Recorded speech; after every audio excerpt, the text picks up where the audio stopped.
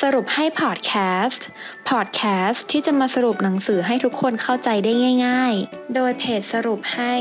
เพราะเราตั้งใจทำให้ง่ายสวัสดีค่ะยินดีต้อนรับเข้าสู่สรุปให้พอดแคสต์นะคะสำหรับพอดแคสต์ในตอนนี้มิ้นจะมาสรุปหนังสือที่ชื่อว่าไม่ใช่แค่ออกแบบได้แต่ออกแบบโดนหนังสือ100เคล็ดลับจิตวิทยาสำหรับคนที่อยากออกแบบให้เข้าถึงใจคนเล่มนี้นะคะได้รวบรวมเคล็ดลับจิตวิทยา100ข้อสำหรับการออกแบบที่คัดสรรจากงานวิจัยบทความวิชาการและประสบการณ์หลาย10 ปีของคุณซูซานนักออกแบบชื่อดังเพื่อสร้างผลงานให้โดนใจคนไม่ว่าคุณจะกำลังออกแบบสินค้าเว็บไซต์อุปกรณ์ทางการแพทย์หรือสิ่งใดอยู่ก็ตามคนที่ได้รับประโยชน์จากงานออกแบบชิ้นนั้นก็คือผู้ใช้งานและประสบการณ์ที่ผู้ใช้งานจะได้สัมผัสก็ขึ้นอยู่กับสิ่งที่คุณรู้และไม่รู้เกี่ยวกับพวกเขาคิดยังไงตัดสินใจยังไงสิ่งใดที่กระตุ้นให้พวกเขาคลิกซื้อหรือทำในสิ่งที่คุณต้องการคุณกำลังจะได้เรียนรู้เรื่องทั้งหมดเหล่านั้นจากหนังสือเล่มนี้ค่ะเริ่มกันที่ข้อแรกนะคะเรามองเห็นและอ่านอย่างไรเรามองเห็นได้เพราะว่าตาส่งภาพสู่สมองและประมวลผลออกมาเป็นรูปภาพค่ะและการอ่านผู้เขียนนะคะอยากให้คุณลองจินตนาการดูว่ากลุ่มลูกค้าของคุณคือใครมีลักษณะยังไงความชอบเป็นแบบไหนและเว็บไซต์แบบไหนที่พวกเขาจะให้ความสนใจเช่นลูกค้าของคุณเป็นผู้ชายอายุ 25-40 ปีมีบุคลิกโลดโผนชอบท่องเที่ยวและรักการถ่ายภาพเมื่อคุณทราบเช่นนี้แล้วนะคะมันจะง่ายกว่ากันมากที่คุณจะเลือกฟอนต์ให้เหมาะสมกับลูกค้ากลุ่มนี้เพราะว่าคุณสามารถตัดฟอนต์ประเภทตัวหนังสือโค้งมนสวยงามหรือฟอนต์ลายมือแบบเด็กๆออกไปจากความคิดค่ะหัวข้อที่2นะคะเราจดจำและคิดยังไงมนุษย์นะคะจำคำหรือสัญลักษณ์ได้ดีกว่าในการออกแบบนะคะ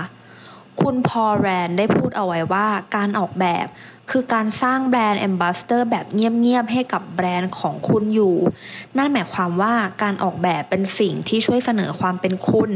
และความน่าสนใจของคุณให้ออกมาสู่สายตาผู้ชมค่ะซึ่งการออกแบบเกี่ยวกับแบรนด์ที่คุณจำเป็นต้องรู้มีดังต่อไปนี้ค่ะ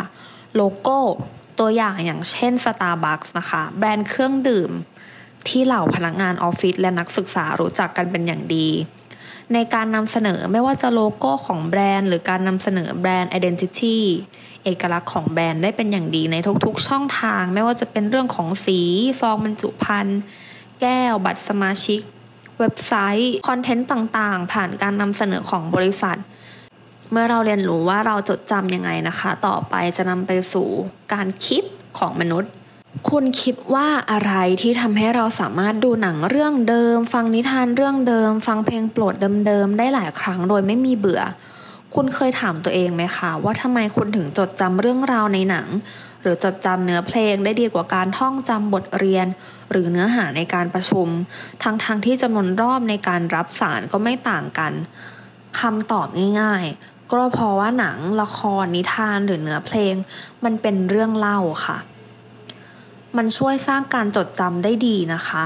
ทุกคนคงเคยเห็นแล้วว่าเราสามารถจดจำสารที่สื่อผ่านการเล่าเรื่องได้ดีกว่าการรับสารแบบอื่นค่ะเราสามารถจำฉากบางฉากในหนังซึ้งๆได้ไม่รู้ลืมเราจำเพลงโฆษณาบางตัวที่เคยฟังตั้งแต่เด็กได้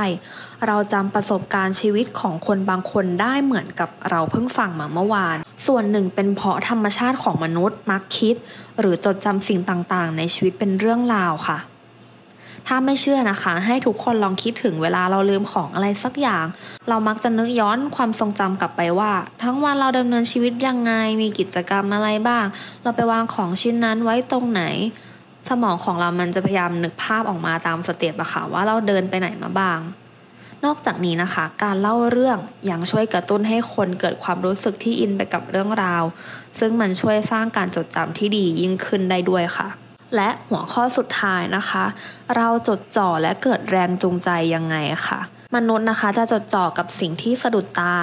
สิ่งแรกที่นักออกแบบทุกท่านควรคำนึงถึงนะคะคือการจัดวางองค์ประกอบของงานให้สอดคล้องกันมากที่สุดองค์ประกอบแต่ละส่วนนะคะควรมีการจัดการที่ดูเป็นธรรมชาติรูปร่างเฉพาะสมส่วนมีความน่าดึงดูดการออกแบบงานใดๆนะคะเราจะต้องให้ผู้ใช้งานเห็นว่างานของเราเนี่ยจะสื่อถึงอะไรและแรงจูงใจค่ะออกแบบยังไงให้คนมีแรงจูงใจเช่นตัวอย่างแอปนั่งสมาธิแอปออกกำลังกายนะคะถ้าคนได้รับรางวัลเล็กๆน้อยๆเขาจะรู้สึกมีแรงจูงใจซึ่งทุกคนนะคะสามารถนำไปใช้ได้กับทุกงานออกแบบดีไซน์ยังไงก็ได้ให้ผู้ใช้รู้สึกมีพลังวิเศษให้ผู้ใช้ใช้งานได้ง่ายโดยไม่ต้องพยายามอะไรเยอะค่ะจบไปแล้วนะคะสำหรับไม่ใช่แค่ออกแบบได้แต่ออกแบบโดนหลักการที่ทุกคนฟังในพอดแคสต์ตอนนี้นะคะสามารถนำไปปรับใช้กับการ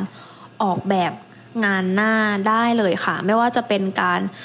นำความรู้เรื่องมนุษย์เรามองเห็นอ่านยังไงมนุษย์เราจดจำและคิดยังไง